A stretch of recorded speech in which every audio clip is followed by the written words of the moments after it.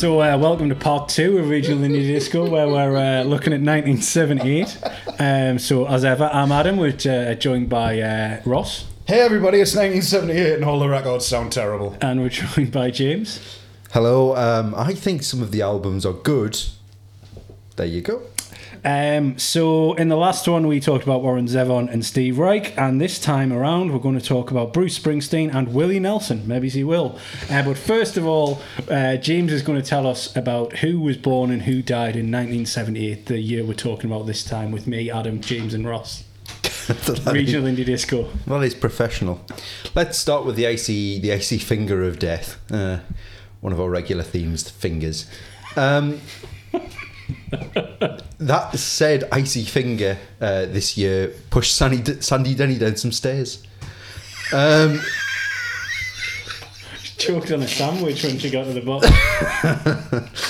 And she died aged 37, which, all joking aside, was tragic because she was brilliant. Yeah, she was brilliant, especially when she then choked on that sandwich and got in the Rolls Royce and drove it into a swimming pool. Yes, absolutely. In contrast to the brilliance of Sandy Denny, death put a load of drugs in Keith Moon, and he died aged 31. Yeah. Was he only 31? Only 31. Yeah. Wow. Well, this is the thing. Imagine being that irritating in that such a short period of time. Well, it's always the thing is that like the Beatles had split up before they were 30. The fuckers. Randy French pervert Jacques Brel died aged 49 of a sexy heart attack. Wasn't he Belgian? No, because of Brexit, that's basically the same thing, isn't it? In tangential rock news, Sid Vicious stabbed Nancy Spungen to death, like the cunt he was. Chris Bell of Big Star, listen to our earlier episode, died aged 27 of a car crash, and that was actually sad. And Mabel Carter of the Carter family died aged 69, which was acceptable. We had the death of Adolf Dassler of Adidas fame. Austrian. Yep, he died aged 78. Ed Wood, most famous for being Johnny Depp. Deadwood. Deadwood. Well, the film's coming, isn't it? That's the sequel. Died of liver failure, aged 54. We had. Hold on a second. No, Edward Woodward. I was trying to work on it, but it's Edward Wood wouldn't anymore. No, because it had to be like had to get to the equalizer, then get off it again. Quick, I didn't. Iwa Uwa, etc. Ooh la. Oh, part 4. Aldo Moro, the 5-time Italian Prime Minister, was murdered by communist terrorists, which is detailed in that film, whose name is now escaping me. Jaws. Yes, Jaws. No, Jaws 3. Jaws 3. Jaws 3D. A friend of mine is in Jaws 3, so he's my link to 6 Degrees of Kevin Bacon, etc., because he's pictured a banana boat in the background. There you go.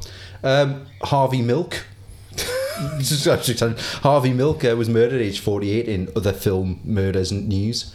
As mentioned in part 1, we had the death of Pope Paul VI, died aged 80. We had Pope John Paul I, who lasted 33 days and then was murdered almost certainly. Jim Jones in True Crime News died aged 47. And we also had the death of Norman Rockwell, aged 84. Norman not well. Died well rocked. Yeah. Take me in your arms, rock me to death. Right, birth. There's a real kind of mixed bunch of like indie rock and pop horror and all of this. So 1978 spewed out to us Myleene Klass. Oh yeah, from Heresy. Hearsay, yeah. Yes. Now, And, isn't she the... do you know Classic FM and I was going to say, stuff? isn't she now in charge of classical music? I think so, yeah. For Britain? Which is... I think it's her and... everybody knows is in charge of classical music. Her and David Williams now, isn't it? Yeah. He's got a show, I think. Yeah, I believe. He's still churning at children's books. Yeah, he's still, And who's, still going. who's the lad no off, discernible that talent. lad off the thick of it who's in charge of opera? Chris Addison. Yes, he's in charge of Is opera. he in charge of opera? Well, he's like opera's good. You don't have to wear a tie to go to it. I just wear my jumper. He's a fucking dickhead. In contrast to Myling Class, we have the sadly faded star of Rachel Stevens. It's like, how has our star faded? Do you mean in terms of her being popular, or is she? Yeah, like, just in terms I thought you meant like she's like a proper wreck now. I don't think she meant like gas was escaping from her at an alarming rate. No, I just meant like she's going to turn into a black hole. She'd gone off. She's That's what I pulled meant. all Like, light she's aged. towards Like, it. No, not like the blonde one from Girls Aloud who did all the drugs. Yeah, who was Sarah Harden? Sarah Harden. Sarah Harden, yeah, she's not gone. Sarah Hardface. It's not gone well for her. Like, It's not No. gone well for her. shame. What happened? So Her or the man from All Saints. what's what's happened to Rachel Stevens? I don't Do you know. what she's doing? Don't know. She's probably got into business with like Holly Valance or something like Because that. I know Jet from Gladiator set up her own kind of aromatherapy and workout business. Wasn't I she think maybe like? like sports coaching or something? Wasn't she like going out with somebody called Kurt or something from She like went out. Hollyoaks? She or used to something? go out with Kurt Benson from Hollyoaks. Kurt Benson. That's it. Jeremy Edwards. Jeremy Edwards. And then Yeah. she- then she Jeremy like- Jedwards. Then she Yeah. split up with him and went over with somebody else. Yeah. Like, I Who want could to it see. be? I I want to say see. Toby I Anstis. want to see Daniel Bedingfield. I wanted to say Bernhard Langer, the 80s golfer. Honestly, that Stevens is a fucking jack in the box. I'm gonna look it up. Rachel Stevens Bernhard Langer. boyfriend. Se- Rachel Stevens. Oh, hold on. Is it- She got a website. Is it Nick Faldo? She's on Instagram. Top update on Rachel Stevens. She's wearing a jumper. Alright, okay. Yeah, actually, the second hit is Rachel Stevens now. Rachel Stevens. It's got to be kind of musical theatre, maybe. She's married to Alex Bourne. Who's Alex Bourne? Oh, I thought it The was Bourne like, Identity? yeah. Has he got his own Wikipedia page or not? I don't know who he She is. did Funky Dory. Remember that? Nope. Nope. No. No, that was our album. That was the one that had Oh, right. Farewell My LEX. Ah, right. I remember that song. It's good podcasting, this mind, isn't it? It's excellent stuff. I can cut it out. I wouldn't cut it out. I think people. No, I think the listeners Demand this deserve off to us, listen to this stuff. What is happening with So she Rachel went out with Stevens? she went out with a property developer, and then she went out with Arsenal vice chairman David Dean. Who's considerably older. The relationship did not last long. No, he was then a- she He swapped. must have been like mid to late 50s. Yeah, probably. at least. She then went out with Stephen Dorff, and then she went out with American British-based singer Oliver Trevenier, who was known professionally as Ollie T. No, And he she wasn't. became, He sounds like it. He sounds wrong for her. and then she started going out with Alex Bourne, who doesn't have his own Wikipedia. So Alex Bourne could be anybody. Yeah. That's what. See, she was dating in the public eye, and then as soon as she met like a nice, down to earth bro, she could settle down, and I hope she's happy. As part of the virtual band Gorillaz, she is supposed to have gone out with Stuart 2D Pot as part of their fictional backstory. I know. Got fingered by Tank Girl. Fucking clock. You know what? I'm not generally disappointed by fiction. Like, I quite like fiction. It's entertaining. Yeah. But Stories with are good. In the case of the Gorillaz, I have to find it is a disappointing area of fiction. Fiction, you are guilty. Yeah. Bad fiction. Speaking of bad fiction, Matt Bellamy of Muse is also this year. We also get Julian Casablancas of the Trust Fund Strokes, Nelly Furtado, John Legend, rather full of himself, and Usher. What John Legend is rather full of himself. Oh, Usher is. Yeah. Well, calling himself John Legend. Ah, it's a good joke. It works well. I just think of him because I follow Chrissy Teigen on Yeah, he was good Twitter. though because Where she just talk- he was one of the few ones to stand out and say "fuck you, R. Kelly." No, but So- he's a good guy. But it's the way that Chrissy Teigen keeps just like talking about stupid stuff he says in the house on Twitter, to the point where I don't associate his surname with a meaning. So that was why I was, when you were like, he's up himself, I was like, he seems quite down to earth. But words have two meanings. Yeah. We also, this year, vomit out from the bowels of hell James Corden. And also such... 'Cause he gets in a car and they sing a song. yeah. He's wacky, isn't he? Yeah. That's the best thing But to say like about him. corporate wacky. You know, he's not a danger to anybody. Well, I just think it's insidious, isn't it? It's He's just a cunt. No, you don't need to kind of like pretend need to dress otherwise. it Just up. cunt. Yeah. Like, yeah, let's move on. Call it like you say, a cunt. Yeah. in big news, not for me, but for the other two members of the podcast, 1978 gave us both Katie Holmes and Joshua Jackson. That is a big year. To pronounce Joshua Jackson. I like that. I like that because I think about Pacey in the boat, Like painting. And I think about painting. Will you come with me? think on about the like side of a building? Yeah. season 2, season 3, Dawson's Yeah. Creek, and I just get a little bit. Get a nice feeling inside. Hard on. No, they don't happen inside my body. That's not what I heard. Some of those graffiti in the toilets would tell you. What would it be if it's not an erection? What is it? If it goes, is it what is it? Is it Any? an unerection or something like that? An innie, a bonk in, a stot in. Inverto cock. It was one of the less successful X-Men. This year also gave us... Clean isn't. That's what the incels call women, isn't it? This year also gave us, at opposite ends of handsomeness, Ashton Kutcher and Dean Gaffney from EastEnders. Did he see that picture of? It was on Twitter last week. I don't know. Maybe it's an old picture. But it was Dean Gaffney with his girlfriend and his daughters, and they're all sort of early 20s, blonde, like look almost identical. Oh, It's one of those where you're like, holy shit, Dean Gaffney, but also like, holy shit, Dean Gaffney. It's very much much like his face. It's an opinion splitter. I always think that he looks like at some point there might be like a kind of teary reunion with Jimmy Nail. I always thought he looks like a football debutant, but he never grew up and got off his acne. Yes, debuted at 17. Yeah, for, exactly. Walsall. Yeah. You know, like Luke Chadwick. Yeah. Remember him when he? Oh God, he was a spectacularly ugly man. Yeah, well, maybe he's just being like, maybe this is evolution in action, and in some regard, maybe he's stronger than the rest of us. He sacrificed maybe some kind of beauty for a hardiness that we just don't understand. That's the thing. He doesn't look particularly older, does he? Like, he doesn't appear to age. He just stays It's true. young like, person ugly. Yeah. Young person ugly.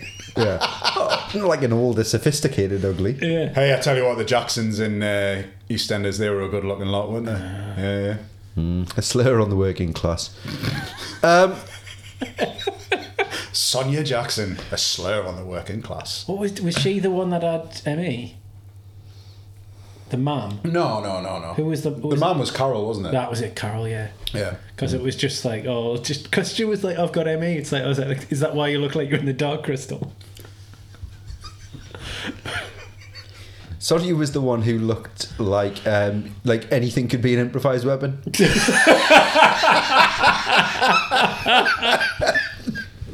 From fork to dog. Yeah, just explaining to you that yes, we do free home delivery in Iceland. Very much so, both shop and country. Opinion splitting James Franco was this year, and we had a mighty fine five-a-side team, so we could turn out Gianluigi Buffon, Carlos Puyol, Gennaro Gattuso, Miroslav Klose and Didier Drogba, which would be a lot of fun. Okay, Yeah. more than ever, I'm at the point where I think that I don't know who these people are, and you're just making up the sounds and saying the footballers. Iwa Wuwa. Iwa Uwa Ula. Oh yeah, he had a great season at Kingham. Red bastards. Mickey Spectacular. We also have another sport news. Manny Pacquiao, who is still going. Kobe Bryant, who I believe is... I believe Kobe Bryant's still going. And also Steve Harmison, who's now fat and the size of a house. And Yeah, he's a big guy, isn't he? he is. He's enjoying his retirement, like Steve Bruce. And finally, as referenced in part one, 1978 gave us Garfield, the manifestation of one man's mental illness. Thing is, what you're saying about Steve Harmison and Steve Bruce enjoying their retirement, they're not going to enjoy it, with the joints. Their joints are going to be knocked anyway. And with the extra weight, it's not good for them in the long run, like. I always thought with Steve Bruce, so he would occasionally I was talk. thinking, all right, yeah, enjoying your retirement. Enjoy your diabetes, mate. Well, he talks in press conferences once in a while about how he needs to lose some weight. I mean, he literally works in an environment where people are employed Yeah. to get people fit. Yeah. So Should be pretty straightforward, shouldn't it? With all them personal trainers and employ the club, and you get paid more than anybody else, typically. Steve Bruce, well yeah, done. indeed. Good show. He should probably ditch the pork pie fridge, I presume he has beside his desk. Yeah. So now Ross is going to talk us through Stardust by Willie Nelson. I am. It turns out he will. William Nelson. Yeah. So, William Nelson. Willie Nelson's kind of a big deal in that America. This is his 22nd studio album, which is quite impressive. It's not James Brown, but it's getting there. It's not James Brown numbers, but they're pretty high. Yeah. It's an album of covers. They're all covers, sort of standards. It's produced with Booker T from Booker T and wow. the MGs. And it's That was a genuine wow, but during a yawn, so it sounded like a diss. Oh God! Oh yeah. wow, yeah. It comes 22nd album, there. I've been produced by Booker T twice today. I think it comes at the end of possibly towards the end of Willie Nelson's kind of critical and commercial height, because he has Redheaded Stranger in 1975, and then 76 is Wanted, The Outlaws, both of which were hugely successful. I listened to Redheaded Strangers today. It's absolutely amazing still. Wow. Oh, come on. There's no need for that. No, I was being sincere. No, it's really good. Yeah, Willie I look Nelson forward to hearing is great. Yeah, he is. This is, I think, an absolutely amazing album. Just up for what it is, for what it manages to get to, for the standard, obviously, of the songs, but also of the performance is extremely high. And in contrast to much of the stuff that came out this year, it sounds fabulous. It sounds beautiful, and it's got a real kind of melancholic kind of heart that goes through it all. But it's also so sparse and so nicely arranged that every instrument can breathe. In particular, Willie Nelson's voice, which is it's a very quiet record. It's a very quiet record, but it's so much stronger as a result. But I also think you can listen to it kind of. It's not obviously not a party record. Yeah. But the thing that I think really distinguishes it and puts it into a sort of category of divine is Booker T's organ. With that, so Booker T's genius here is he comes in to Willie Nelson's touring band that's been together for years, and they're playing at the absolute top of their game, and then he manages to, by not doing a great deal, manage to not only improve them but also stand out himself still, even in the midst of this real kind of sort of battle-hardened unit. Because I didn't know that about Booker T at all, but one of the things that I actually thought it sounded like was that kind of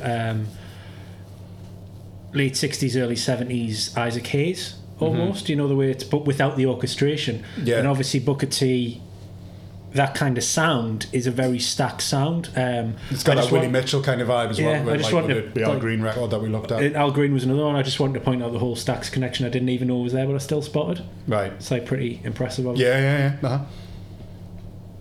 Well done. Yeah. Oh, yeah. Thanks. That was just me a little interjection there of how good I am at spotting things. Initially the record company were not happy with this. They thought it was a misstep doing an album of covers, given where Willie Nelson was in his career. But it then went on to be pretty much the biggest record in country music up until that point. It made Willie Nelson an absolute superstar by the end of this year. He was the highest grossing performer in America, which in the 70s is like fucking hell, because that's movie cash. That's like modern movie cash. Does it sound particularly country though? Because that was the odd thing when I was listening. I didn't think it sounded like a country and it's record. the same band on the other records, and it doesn't. But it's their versatility and their ability to interpret this. But there's still a kind of country kind of sense throughout all of it. It's that kind of acoustic. It's different types of country. There's no chicken picking. There's no slide guitar. There's no close vocal harmonies. Yeah. It's it's all again. I think with the kind of the Isaac Hayes thing and Al Green, I think it was another thing that I thought was. But I also thought like obviously he does Sunny Side of the Street, but there's almost like a Sinatra without the orchestra. Mm-hmm. It's that kind of art. It's music. Like it was apart from the harmonica, which even then isn't particularly country in its application. Yeah. There's not a lot of. If I didn't know who it was, I wouldn't say it was a country record. Yeah, I don't think it is a country record because I mean the songs, Irving Berlin, Hoagie Carmichael songs aren't necessarily country songs.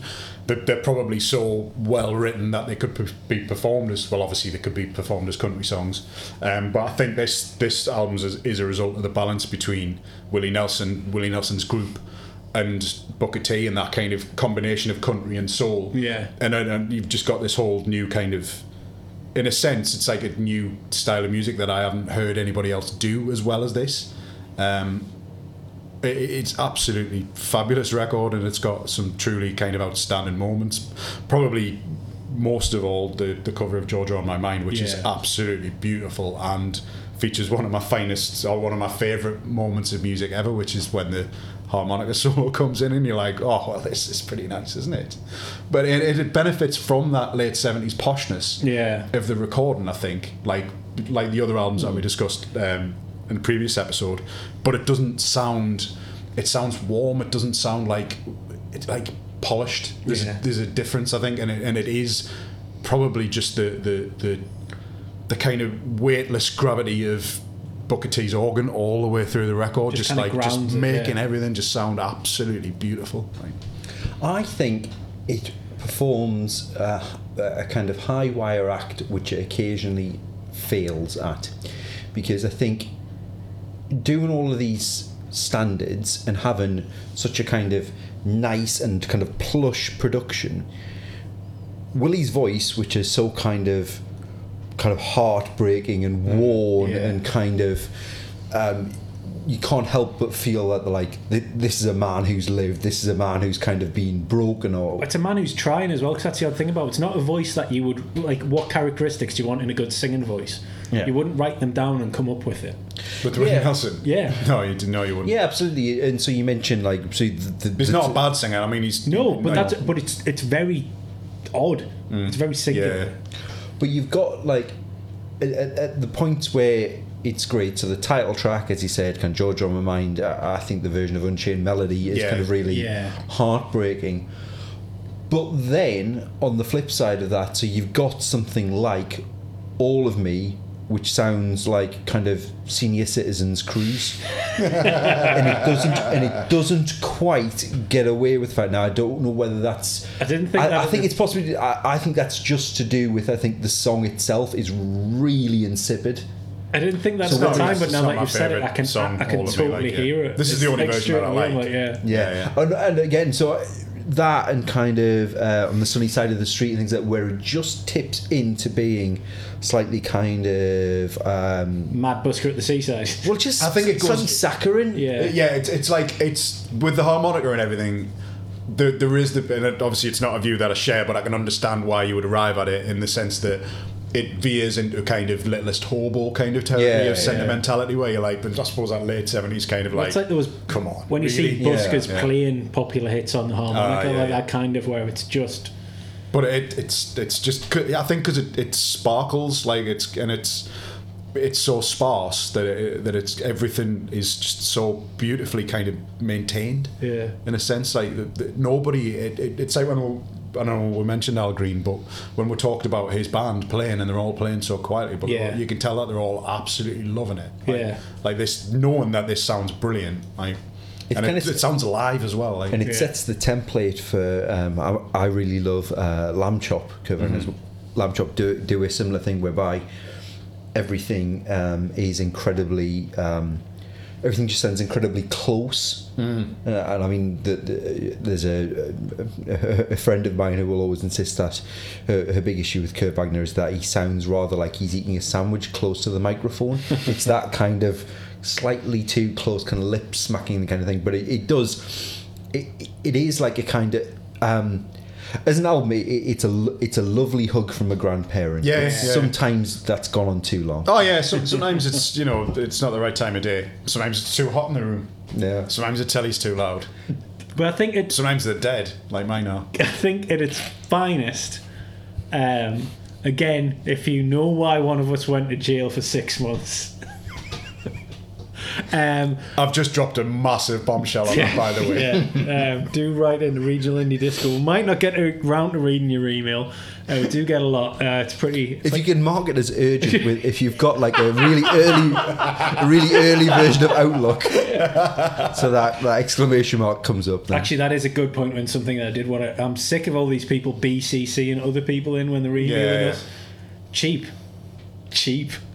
If it's BCC, how do we know? I've got internet people. Oh, really? Tron, WikiLeaks. Well, you got that email. You got Bill Gates' email after you had that malaria, didn't you? Yeah. I mean, which I didn't catch in jail. But I think with this, I think at its finest, again, kind of when I was talking about Warren Zevon in terms of the kind of the American version of something. I think, like in the same way that Nick Drake is exceptionally British, this felt like a Nick Drake record, but American in a way that it's like it's got that kind of that history rather than this history to it, and it felt like it was kind of it had that, but that sense of quiet and that sense of. I don't know what the atmosphere is. That it's not. It doesn't feel like an intentional atmosphere. It just feels like it's just there. And I think the other thing was the kind of, as I said before, the kind of the Isaac Hayes kind of almost. You can imagine Portishead sampling this. Like I wouldn't be surprised if I haven't looked it up, but why this album wasn't rated by instrumental hip hop. You know what I mean? Because you've got all these nice drones and the kind of beats and stuff, which if you put heavier beat over.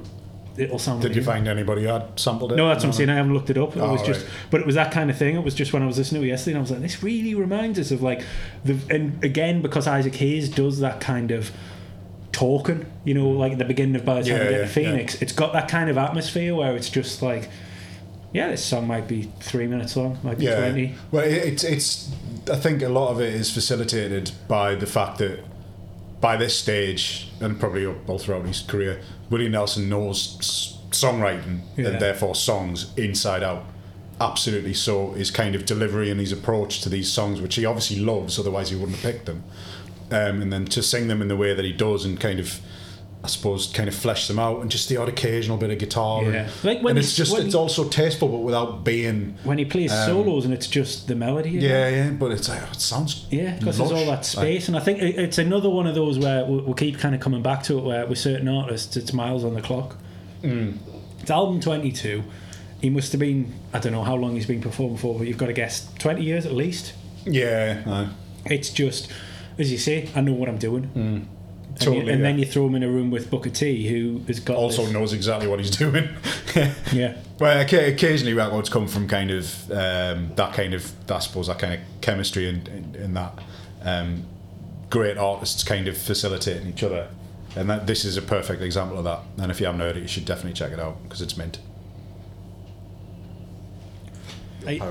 So are you gonna try and filibuster our opinions on Bruce Springsteen? You've got 15 minutes. Your collective opinions. No, I have a anyway. I'm fine with this because Bruce loves me. Well, yeah. No, I'm fine with this. This is not like a. It's not a minority opinion. What, that it's good or bad? Is this his best album? Good question. I don't think I could. Probably shouldn't say at this stage. Is it top 3? Yeah. Yeah. Yeah. Fucking hell. I've heard of some Metallica albums on him. Yeah. Yeah. You should listen to more. I didn't even know how that works. You should listen to them all. Yeah, really, just a not word. all of them. Word of advice, listener. Listen. Yeah. Listen to some mid-period Metallica. Well, I have a similar kind It's of. not even mid-period anymore, though, is it? It's like, early period, essentially. Like, yeah. I know. I'm including Justice for All in that. Oh, it's like, listen to 4 out of the 5 first Metallica out. Like, you know. But it's like those conversations about Dylan, isn't it? It's like, well, those I mean, that's very much not mid-period now with Dylan, is it? Like 40 years ago. Yeah, exactly. Yeah. Metallica, if the release date has an 8, the album is great. So anyway, on to Bruce Springsteen then. Whoa, are you hosting the show now? I'm waiting for the fireworks. You thought we were meandering. Yeah. No. Well, Everybody get a partner, we've got to cross the road. So, if you're listening to this, you already have an opinion on Bruce Springsteen, I would have thought. And therefore, you might think, oh, well, why are they discussing this? But, fuck you all. In our early episodes, when we were really, really drunk rather than slightly drunk, and we did stuff like real minority acts like ABBA and Fleetwood Mac and Prince, Metallica, Guns N' Roses. Did we do U2? we did Yes. too, yeah. Yeah. 9 Inch Nails. So it's possibly into that category whereby you're Basically, our rule is like we haven't done the Beatles. That's it. We've done fucking everybody else, haven't we? We haven't done the Stones, but yeah, that kind of thing. Yeah, But I think no, it's- we're not going to do the Stones. but I think are we? this is, well, I think Have we the done other, 72? That's the only one you But would the- only do Exile. the other thing with this is that it's not Born in the USA. Well, no, I would say it's the third. Well, no, it's an interesting one, isn't it? Because I suppose Born to Run is the one most people will have heard. I would. Born to Run. Born to Run. But yeah. So, Born to Run, Born in the USA, they would have heard, and then The River's got loads more famous singles on it. Even though The River is, as with any double album, is catastrophically flawed by being a double album. Anyway, so you might ask, why are we doing Springsteen? And I could Well, see. we're not. You are. Well, yeah, It's the voice of the listener. It's like, it's rhetorical, isn't it? it's like so, a Greco-Roman chorus. so yeah. Well, so what would the Prime Minister do about this? Well, so it's. Oh, with there being a chorus, I thought you were going to go Springsteen, Springsteen. Very much like those little pink Muppets. There's a good act out going on. It's good visual items on the radio again. So you might ask yourself, given that presumably when you listen to this podcast, you think, well, there's a lot of kind of earnest, forthright discussion in this, but obviously we listen for James's opinions, which are correct. But you might ask yourself, what could have attracted James to an earnest lapsed Catholic from an area of dying industry with a grand sense of kind of the dramatic and wanting to kind of self-aggrandize himself on his own podcast? Anyway, you might ask that question. But this is the fourth album by Bruce Springsteen, and recorded with what most people would probably consider to be the kind of classic E Street Band lineup of Springsteen on loads of stuff. Is he big by now, or is this Yeah, what makes so- him Yeah, big? this is after Born to Run. So Born to Run's huge, Right. and obviously the title track is an absolute kind of nailed on classic, and sells huge amounts. So this is so Born to Run 75. So this is coming off the back of like, Yeah. is this make or break though, or is it just like golden era? No, There's no problem for him. I You know what I mean? yeah, I think kind of There's no expectations or to some extent. I mean, I think the kind of first two albums do all right. they're of course Bruce 1 and Bruce 2. Bruce 1, Bruce 2, yeah. No, it's Bruce 1 and Bruce. Bruce Tarder. The Bruce Goose. After this one, there was Brewster's Millions. But this doesn't. His name is the Brewster. Well, that's famously. He should make beers. Brewster's Brews.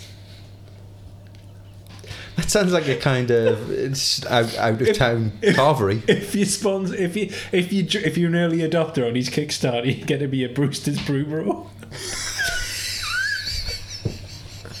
Other than that run on Broadway, that could have been the easier way to big cash. I'd have watched that on Netflix. Just him tasting beer. Oh, I'm pissed now.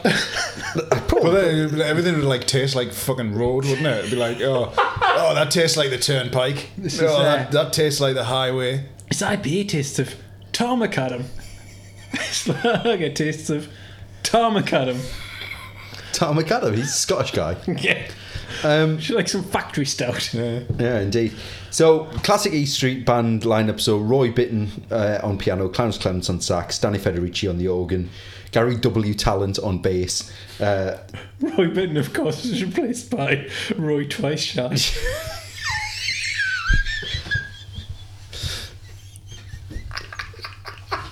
Max Weinberg on drums, and pod favourite, little Stephen Van Zandt on guitar.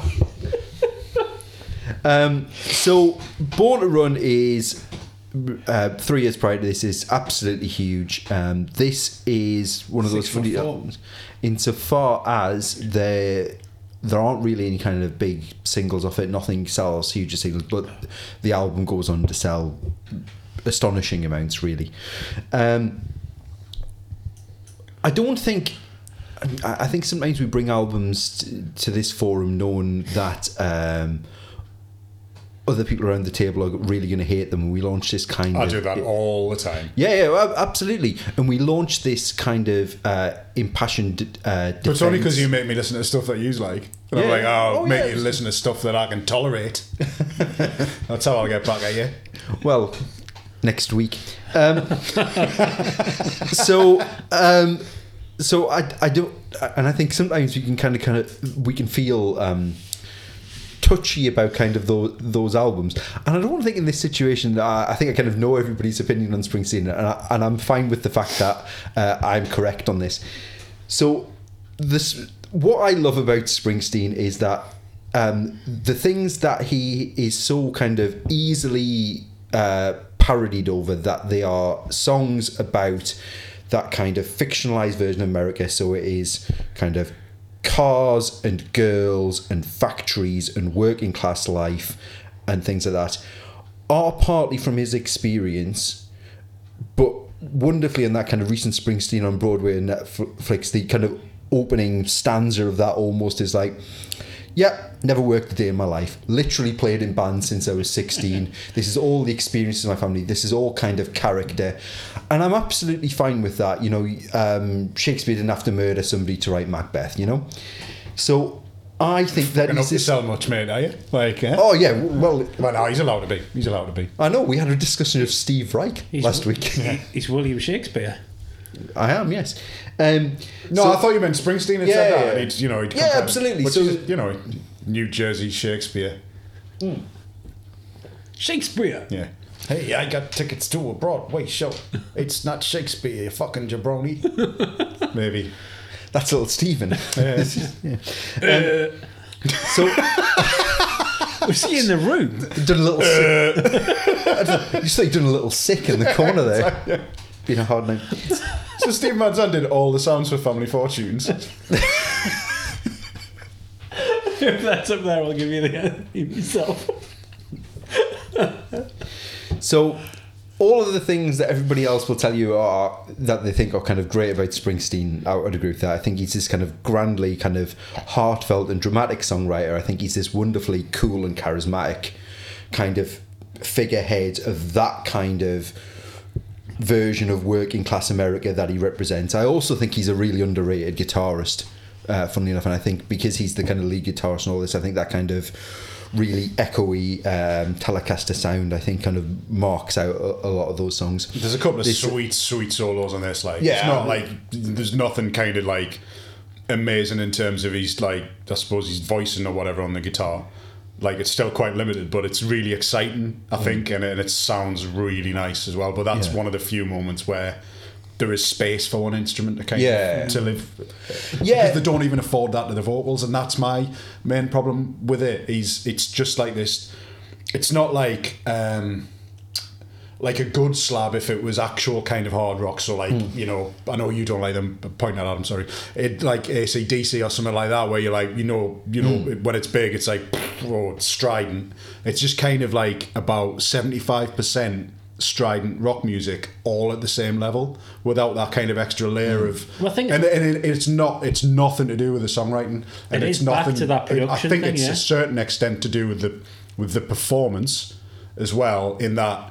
And the arrangement, but it's because everybody is partaking all of the time, which means that it becomes a lot of the kind of the musical kind of ingredients become sort of indistinguishable from one another, and it sounds like he's playing the same piano part on every song, and it sounds like the same guitar part on every song. And I appreciate Springsteen, and a lot of his stuff I really, really like. Some of his stuff I love. And I've seen him live, and he's fantastic. And I wouldn't say a bad word about him, but I don't like this record, and I never have. That's interesting. And I think it's that kind of. It sounds so posh, but also it's not. There's no kind of headroom in it. It's just sort of flat all the time. And the other thing as well is that, and this might sound. I don't know. It's not meant to sound controversial, but I think you're right, and to a certain extent that he is an underrated guitar player. That said, he's not what I wouldn't class him as like a good guitar player. You can still be underrated without being very good, which is not to say that he's shit either. It's just that he's sort of an average guitar player, and he's sort of an average singer as well. He's a great songwriter.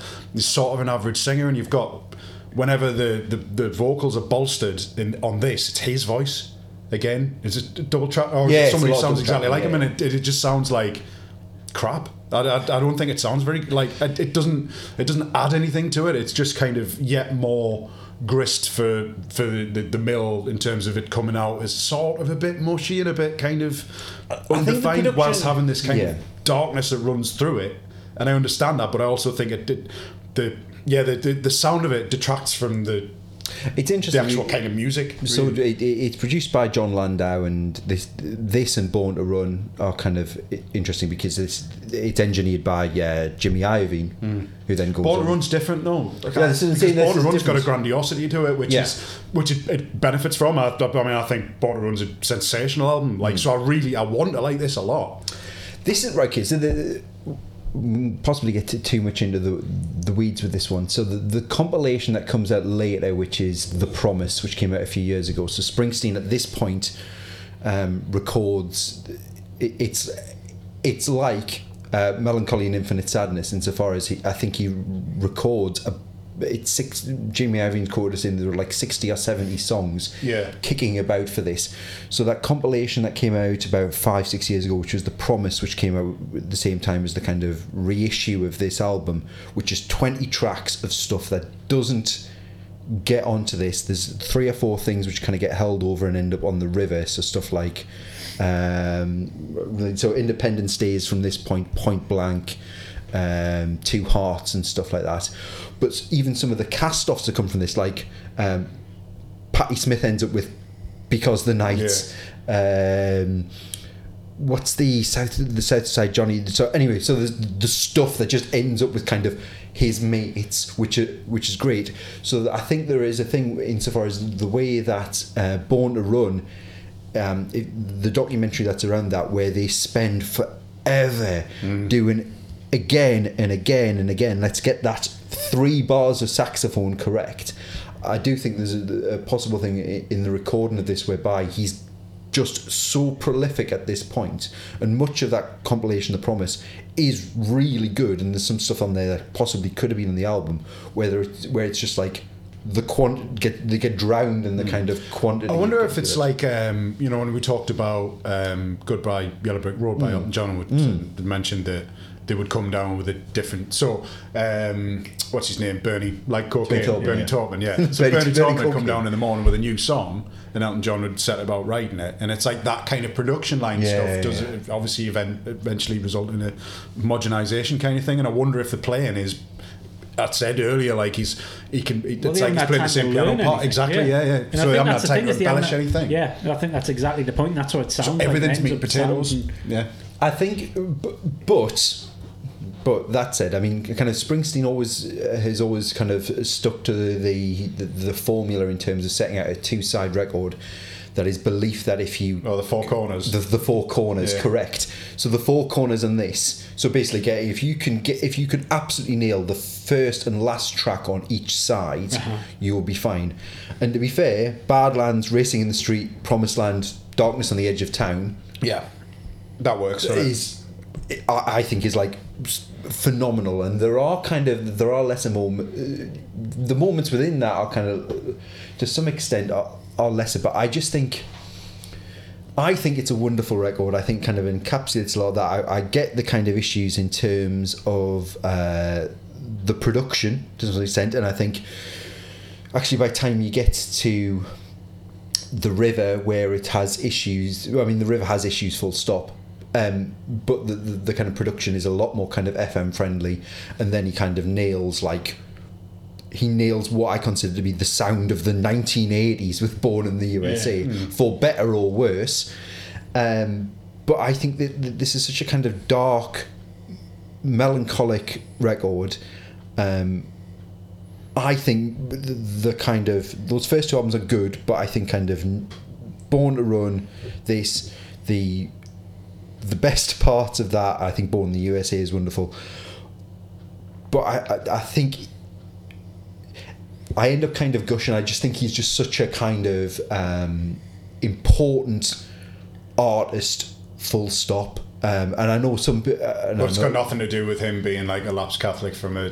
No. I introduced that partly for that, but I do think that kind of relatable connection. Yeah, absolutely. Yeah. And he has always been relatable. He seems like a really personable guy, like in a really, he's a wonderful right on kind of. Even the idea that is like his politics are. He's a music Paul Newman to a certain extent, where he's kind of faultless to a certain extent. Yeah, and even the fact that he plays those shows at St James's Park during the miners' strike and hands over a $50,000 check or whatever it is. There were so many stories like that about him on the way. You're like, he's kind of a fucking saint. Yeah, like a cool Billy Bragg. Like a talented Billy Bragg. Who looks good in a leather jacket. But I think the melancholy side didn't come across for me, and I think that what I think's really interesting about it is what it really reminded us of was Alice Cooper. And I think the difference... Everything reminds you of Alice Cooper. But I think the difference is, because it's the obsession... His poor wife. Like, hey Louise, you see what I've done in the toilet? Does it remind you a bit of Alice Cooper? It's does look a bit like a snake. School's very much out now. But it's the way that he's obsessed with the kind of what America is. And I think Alice Cooper was a bit more... was like kind of about like Schools Out particularly was about what it's like to be at school, and it was about the absurdity of it, where he's more about the mundanity of it, and as a result is a bit more earnest. Like I think Alice Cooper kind of can do comedy and do drama, and this is kind of not quite drama as a result of being right down the middle, if you know what I mean. I would disagree with that. I think because I think it does kind of, it's heavy. But I think it's because it's permanently heavy. It's more full than heavy. Like it's just there's no like weighty. There's no oxygen in it. Where you just kind of like you're looking for the dynamics, the weightiness of it. Where there's a couple of songs that start quietly and then bang like straight in. And I think, as you said, I think the fact that obviously they were writing that many songs and recording them, they could have benefited from going, right, these are the best 10. Let's go back and. Well, I think they did, but I think the stuff that's come out of the reissues the promise, the compilation of all of the extra stuff from this, and the reissues of The River, where extra stuff that Springsteen himself has been a bit like, that would have been a different album if I did it now. And I think that they're kind of really interesting documents in a way. I think the best way to sum up Springsteen in this period is that I think his absolute strength for me is his, as you said, his kind of, to some extent, his lyrical kind of tackling with the kind of mundanity of life, and his earnestness I think is a huge strength. But I absolutely appreciate why the cliche of him makes that the absolute weakness. Well, that was the weird thing. When I was listening to this, because there was one point where I was listening to it on the bus, and it was, I can't remember which song it is, where he starts the first line is what kind of car he has and the engine that he's replaced in it. And I was like actually laughed out loud. I was like, oh, like he actually does sing stuff like that. Yeah, and it was like, it was a real, and I was like, and I started thinking, if somebody had put this on and said, and I've, bearing in mind I've only heard really The Ghost of Tom Jones, the only album I've lived with, and I think it's great. But if somebody had said, oh, this is an amazing piss take of Bruce Springsteen, I'd have been left with no option to go, oh yeah, it is. isn't But it? but isn't that okay? So No, but that's what I mean. In able- order to do a piss take, you've got to be familiar with the thing. But you know what I mean? It's like, it's the idea about, it's all the songs are about factories, cars, and girls. Well, they absolutely are at this point. That's what I mean. Yeah. So it's like, it was the thing of like, so it was like, oh, it's a perfect parody of it, but having not heard the original, I was in no place to tell. But it was like, oh, so all that stuff in the past was pretty on the nose. Like, But in the same way that like the Ruttles is absolutely on the nose, Yeah, or yeah, like yeah, any like absolutely. really easy parody of like early Dylan, is kind of is easy to do. I think that just comes with being kind of well, having one thing. Like, you know what I mean? But being distinctive, yeah. That's kind of, being distinctive. Saying he's got one thing is being disrespectful to him in a way that I don't want to be. But in terms of like, that's his thing. Yeah. He's American working class, and it's about this myth of America. And that was my kind of little fun game for myself when I was listening to it. Was where the best, funniest place to say "Because America" in the song was just to sing "Because America." And it fits in every song, but that's because what he's singing about. It is about this kind of, it's a dying thing. And I think the kind of levity that comes into the worst bits of the river, because the best bits are the bits that are still deadly earnest, apart from the kind of obvious like big pop bangers in there like Hungry Heart and things like that. Is that, and I think it's fine in the same way that you wouldn't kind of, I don't know, I'm trying to think of a good filmic example whose films you would go and see just wanting to watch earnestness. Woody Allen? Well, David Lynch. You wouldn't Mike want to see Leigh. a David Lynch Yeah, comedy, absolutely. It's a bit like, this Mike Leigh film's not got much levity. Not many laughs in this. Not many a laughs. couple of forced laughs. Like, I don't see any magic realism in this one. Yeah. So, It's not Happy Days. no, it is not happy. which is But it's still about cars.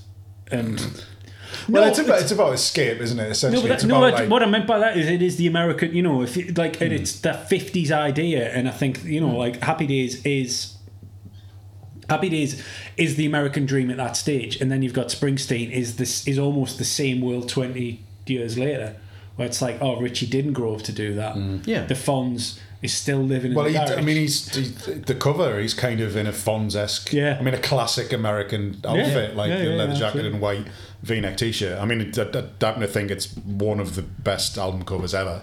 Like, I think it's the starkness of it is amazing. Like, I think obviously kind of.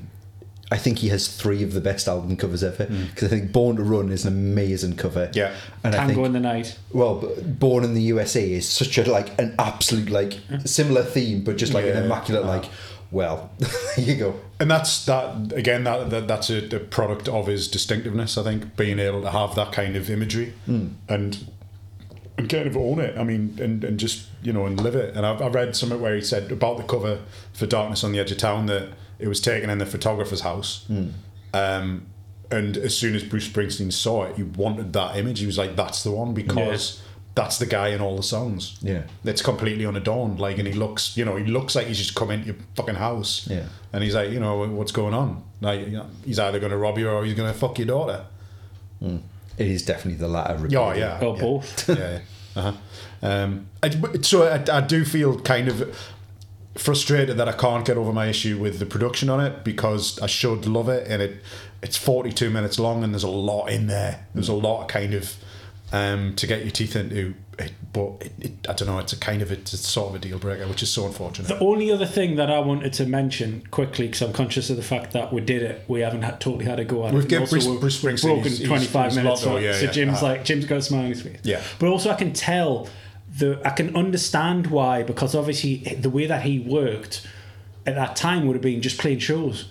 I can understand why, if he'd seen this live and then you wanted to buy the album, that you'd almost forgive some of that bad production stuff. Oh, live, he's unbelievably good live. But that's what I mean. So it's almost like, so it's like, oh, well, it's not, but it allows us to get back into that mindset of watching Bruce Springsteen do his music live. You know what I mean? Yeah. And how that would... Yeah, and I think having yeah, we both said that's it. The rare occasion he turned up in the northeast, we saw him live, and the only person I think I could forgive a 3 hour plus show of, but I think the kind of logical. He was good with the beer breaks though. Oh yeah. I was like, you're gonna do something off that Celtic record or whatever you did. I'm going for a pint. Yeah, absolutely. Yeah. But he is definitely he's definitely in the category, and there's very few people who I could put him into now. That is that when he dies, I will be utterly broken by it. Yeah. And there's not many of them still kind of kicking about, I think. Don't die, Bruce. Yeah. Just there's your answer. Just don't die, Bruce. So the sort of thing on Broadway looks pretty healthy. Yeah. Uh-huh. Do you think it's working out? Yeah, I think works out, yeah. Cardio, weight. I think just playing 3 hour shows on a regular basis is probably enough. Those lights will make you sweat. Yeah. So, well, that was it. That was part 2. We'll be back in part 3 where we'll be talking about Van Halen and Albert Collins. Do join us for that. If you want to follow us on Twitter, it's at Regional Indie. We're on Instagram at Regional Indie Disco. You can email us at regionalindiedisco@gmail.com. Don't expect a response though. There are too many emails.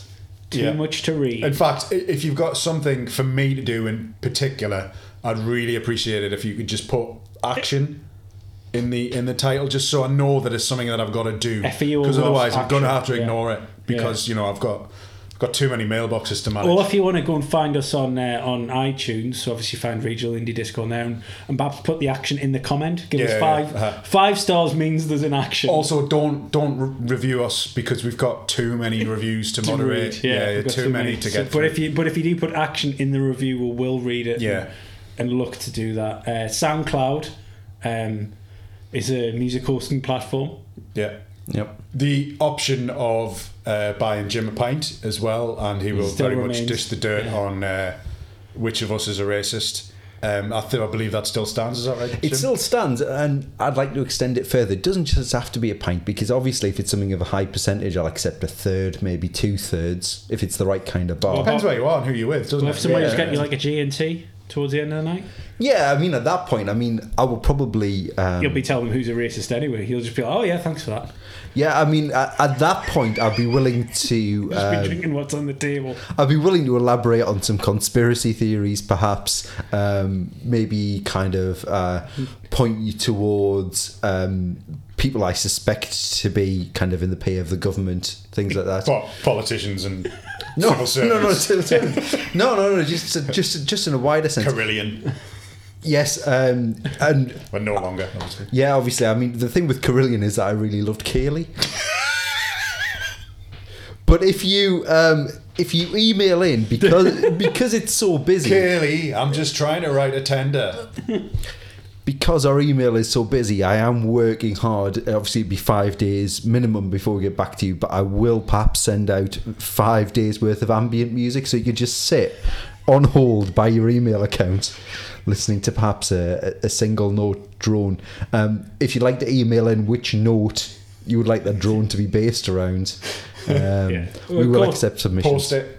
I'm glad though that we did turn off the email klaxon, because that was it was non-stop all the time. Yeah, just honks it was like working in one of Bruce Springsteen's fucking factories, wasn't it? Just honks like a goose now, doesn't it?